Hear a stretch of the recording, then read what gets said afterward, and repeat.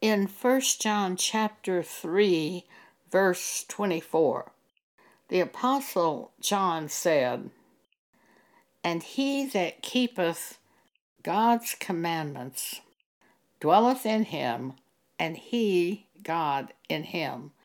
And hereby we know that he abideth in us by the Spirit which he hath given to us." The Apostle John talked to us about keeping God's commandments. What are God's commandments? I have met some New Testament church people that didn't think we had to keep any commandments. They just thought that we're saved by the blood of Jesus and then we do nothing. We basically can do anything we want to and are forgiven by God. That is really a false doctrine.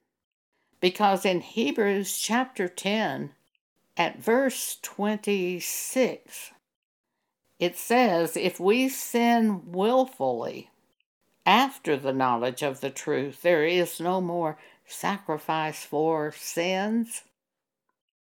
Jesus would have to die twice after we've already received the knowledge of the truth if we go out and sin willfully.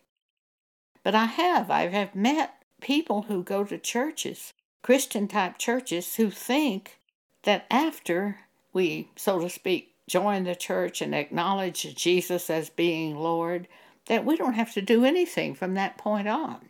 That is totally incompatible with the Bible. The Apostle John saying, "He that keepeth God's commandments dwelleth in him, and he in him. And hereby we know that he abideth in us." And John also said that if we keep his commandments, we know that we love him, that we love God. So what are his commandments? Some people think they are the 10 Commandments of the Old Testament. That's not really correct. Certainly we don't go out and kill people. We do not murder. And there are many of the 10 Commandments which we do follow. But we follow them by the Spirit of God. In the days of the Old Testament, they didn't have the Spirit of God except for the prophets. The other people had to go to the prophets to find out what to do. If you walk in the Spirit, you will not fulfill the lusts of the flesh. If you walk in the Spirit, Paul says in Galatians 5. What does that mean, walking in the Spirit? Well, it means that the Holy Spirit lives in us, brings to our mind things that we should do, and we do those things. The Holy Spirit would never lead us to commit adultery or fornication. That would not be love. He would never lead us to do those things. If we walk in the Spirit, doing the things of the Spirit of God as He directs in each of the situations of this present life, if we do that, we're not going to be committing adultery or fornication, because that would not be walking in love. And the Spirit of God would always lead us to do the things of the Scriptures, the New Testament Scriptures. And there's no place in the New Testament Bible that anyone is approved to do adultery or fornication. That would hurt people. So we're not going to be doing that if we walk in the Spirit. And by walking in the Spirit, we fulfill the law. We don't go by the letter of the law, but we walk in the Spirit doing what He says. We're going to fulfill the law because it's not incompatible with the Spirit. The Holy Spirit will never direct us to do something opposite to Scripture. New Testament Scripture, there are many things in the New Testament which are commandments of the Lord. One of which Paul spoke in 1 Corinthians 7, verses 10 and 11. The introduction to that verse is so interesting. Let's look at it.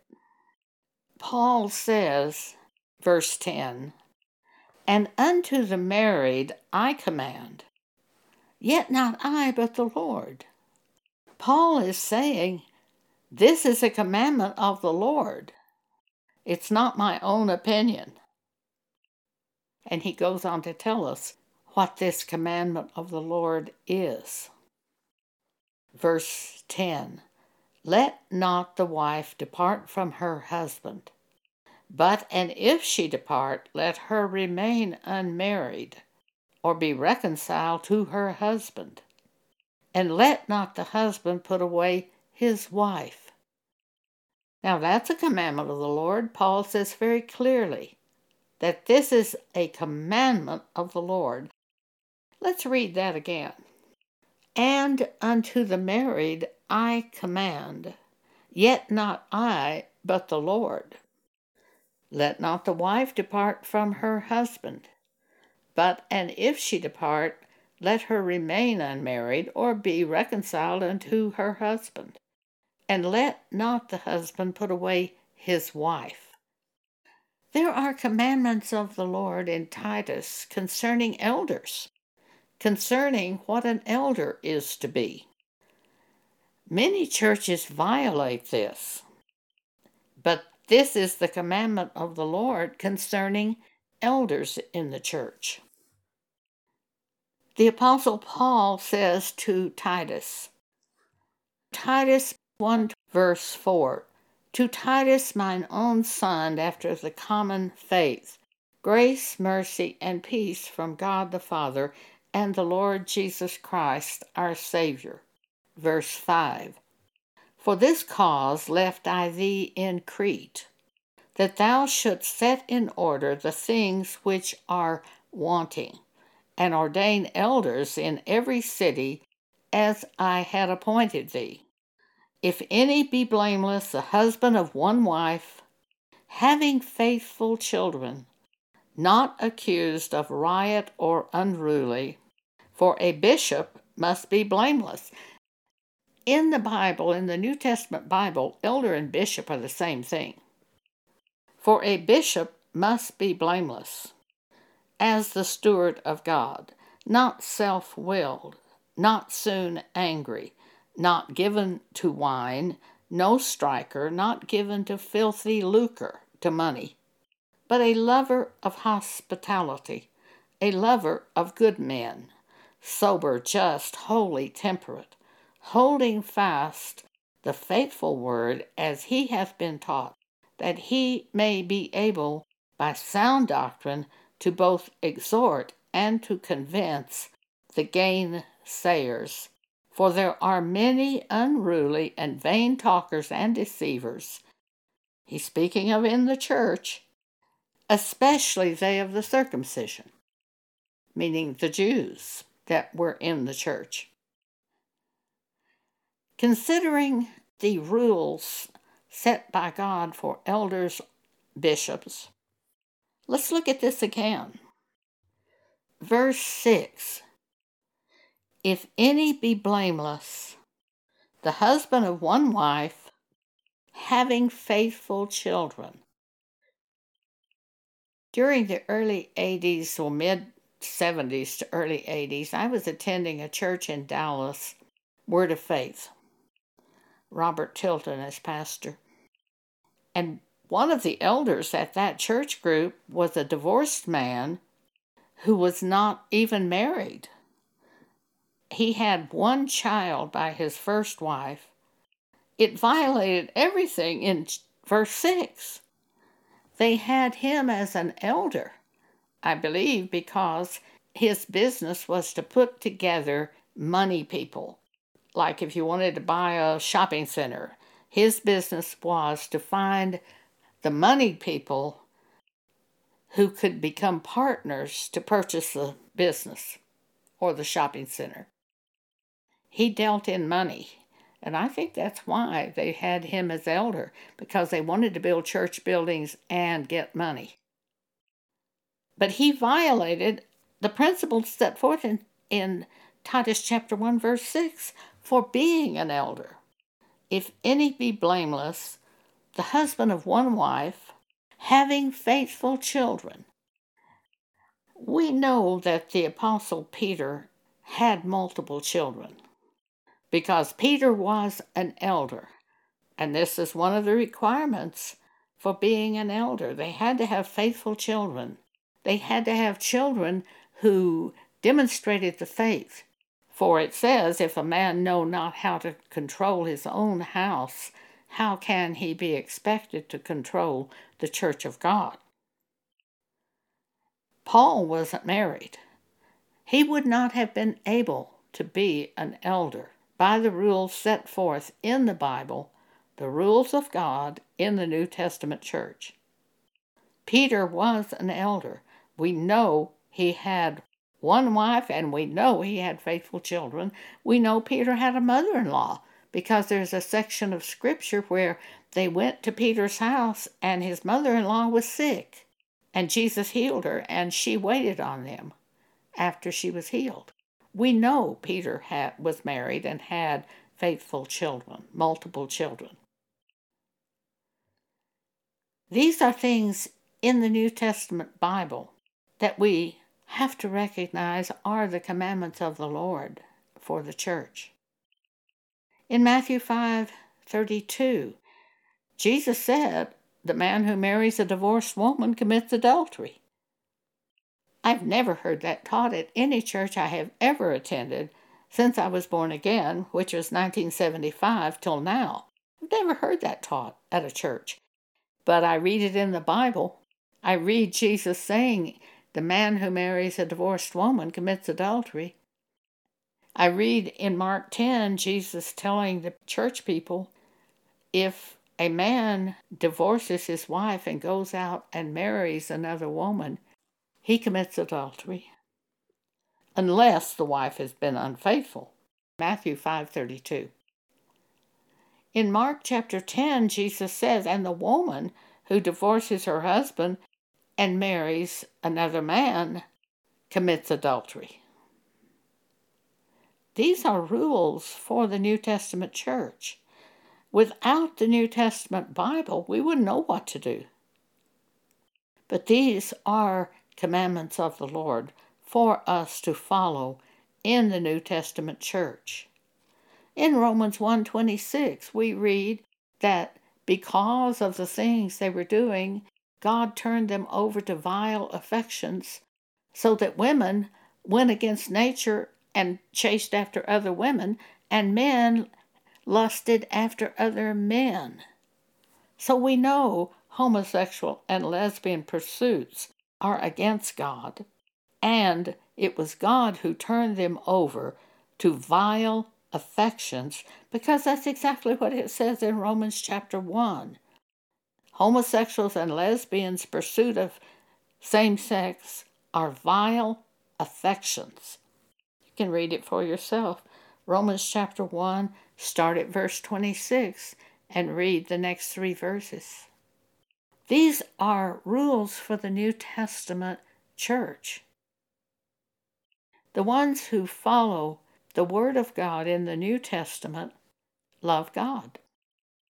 The ones who explain the Scriptures away are Antichrist. You're either one or the other.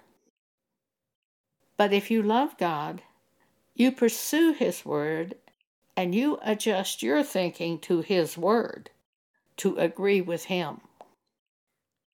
Another concept of God, James chapter 4, verse 4. Ye adulterers and adulteresses, know ye not that the friendship of the world is enmity with God? Whosoever therefore will be a friend of the world is the enemy of God. There was a woman that was at our house one day. She came in my room to visit me.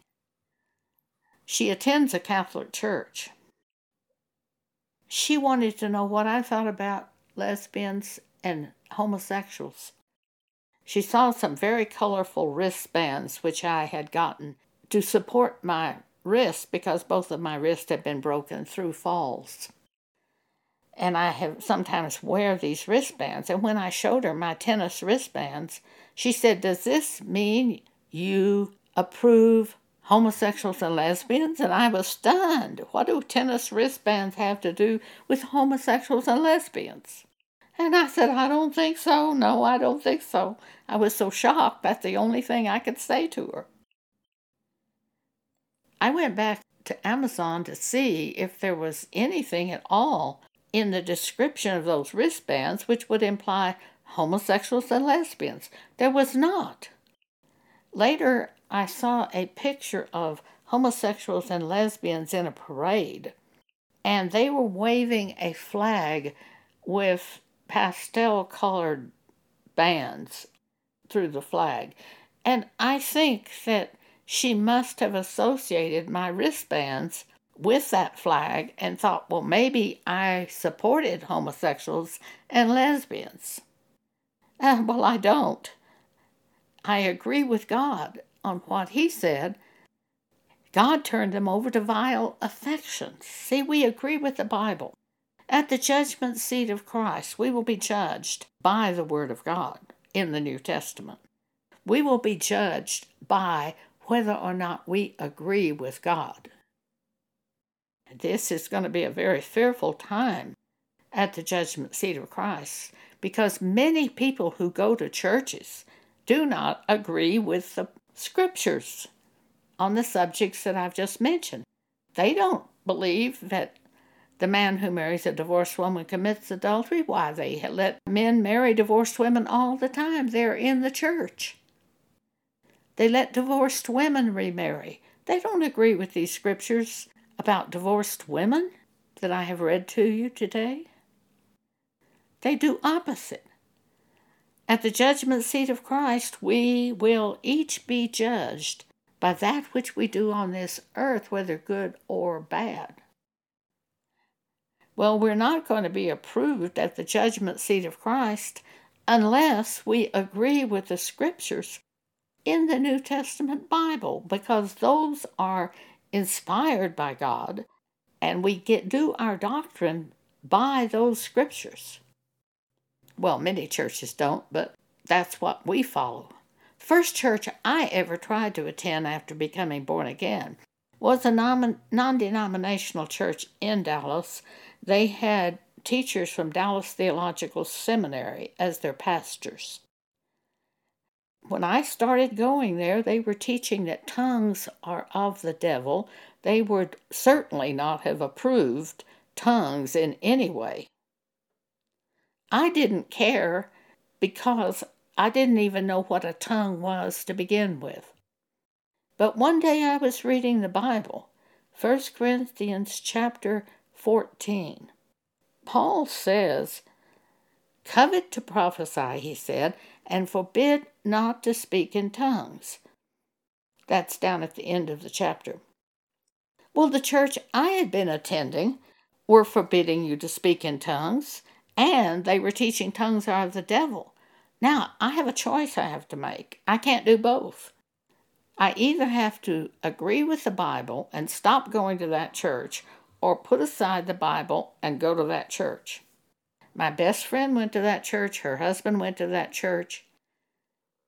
I told my best friend, I said, "Donna, I've seen this scripture in the Bible where Paul said, 'Forbid not to speak with tongues.'"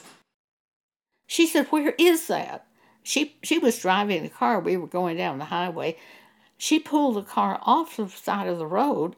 I looked it up in a little tiny Bible, pocket-sized Bible, New Testament that I had in my purse. And I said, "Here it is." And she looked at it and she said, "That is what it says." Well, the church we were attending were forbidding you to speak in tongues. And Paul said, don't forbid someone to speak in tongues. So we went to her house where she had many of the translations of the Bible. She said, "I'm going to look this up in every translation and see what it says." Every translation said the same thing. Forbid not to speak with tongues, and they were teaching at the church we were attending, they were teaching the opposite. I said, "Well, I'm not going back to that church." And she said, "Well, I'm not going back either." I don't know how she handled this with her husband, but she didn't go back. We are responsible for that which is in the New Testament Bible, and if a church goes in an opposite way, we can't stay there. Or otherwise, we're going to be judged with them And I can tell you what it says their judgment will be. 2 Thessalonians chapter 2, we'll look at, I believe it begins at verse 10. Earlier in 2 Thessalonians chapter 2, the Apostle Paul has been talking about in the end times, apostasy will come into the church. He calls it the falling away. And he says Jesus can't come until this falling away occurs. It was already happening in the churches in Paul's day, but it would increase greatly toward the end times. We see it everywhere today. Churches falling away from Scripture. God said to me in 1982, the falling away that Paul is talking about are not people leaving churches. The falling away are churches leaving the Scriptures. We see it everywhere. All kinds of denominations where they teach certain things in each one of these opposite to what the New Testament Bible teaches. That's the falling away. And here's the penalty. 2 Thessalonians chapter 2, verse 10. And with all deceivableness of unrighteousness in them that perish, because they received not the love of the truth, that they might be saved. But when Donna and I saw that this church we were attending was teaching the opposite to the Bible, we didn't stay there. We left. We received the love of the truth of 1 Corinthians 14. But they don't. Many of the churches today are antichrist, apostate, going the opposite way from portions of the New Testament Scripture. And it says in 2 Thessalonians 2, verse 10, with all deceivableness of unrighteousness in them that perish, because they received not the love of the truth, that they might be saved. And for this cause God shall send them strong delusion, that they should believe a lie, that they all might be damned who believed not the truth, but had pleasure in unrighteousness. That's verse 12. That they all might be damned who believed not the truth, but had pleasure in unrighteousness. 2 Thessalonians chapter 2. We're going to be judged by the New Testament Bible, by what the Word of God says in the New Testament Bible. Please look at 2 Timothy chapter 3, verse 16. All Scripture is given by inspiration of God, and is profitable for doctrine, for reproof, for correction, for instruction in righteousness. All Scripture is given for this purpose. Verse 17, that the man of God may be perfect, thoroughly furnished unto all good works. We all have New Testament Bibles. That is the way we see the rules of God for the New Testament church. At the judgment seat of Christ, those of us who agree with what God says in the New Testament Bible and live accordingly, we're going to be approved by God. And those who cast aside portions of Scripture will receive a very, very fearful fate. Though they attend church constantly, they're staying in apostate churches because of the pleasure that it gives them. It makes them look righteous to other people. It's their social life. It's a great pleasure to be in those places because of the dinners and the associations and the way it makes you appear. But if you're going against Scripture, and that church group is doing something against Scripture, you put yourself in the path for a fierce judgment of God. Because Paul said in 2 Corinthians 5, when he told about we all must appear before the judgment seat of Christ to be judged by what we do in this body. Paul said in the next verse of Scripture, knowing the terror of the Lord, we persuade men. Knowing therefore the terror of the Lord, we persuade men. The wrath of God comes upon this earth in the end time because of the wickedness in the churches and the world. And God will destroy this current heaven and earth because of that wickedness.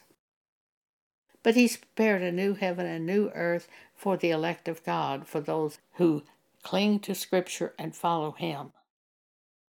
2 Peter chapter 3, verses 10 through 14, about the destruction of the earth. Revelation 21 tells about the new heaven and the new earth, wherein dwelleth righteousness. Each of us have to make choices, and we have to conform ourselves to the Holy Scriptures of the New Testament Bible. For if we go any other way, we're going to suffer loss and possibly even suffer damnation at the judgment seat of Christ. This is truth.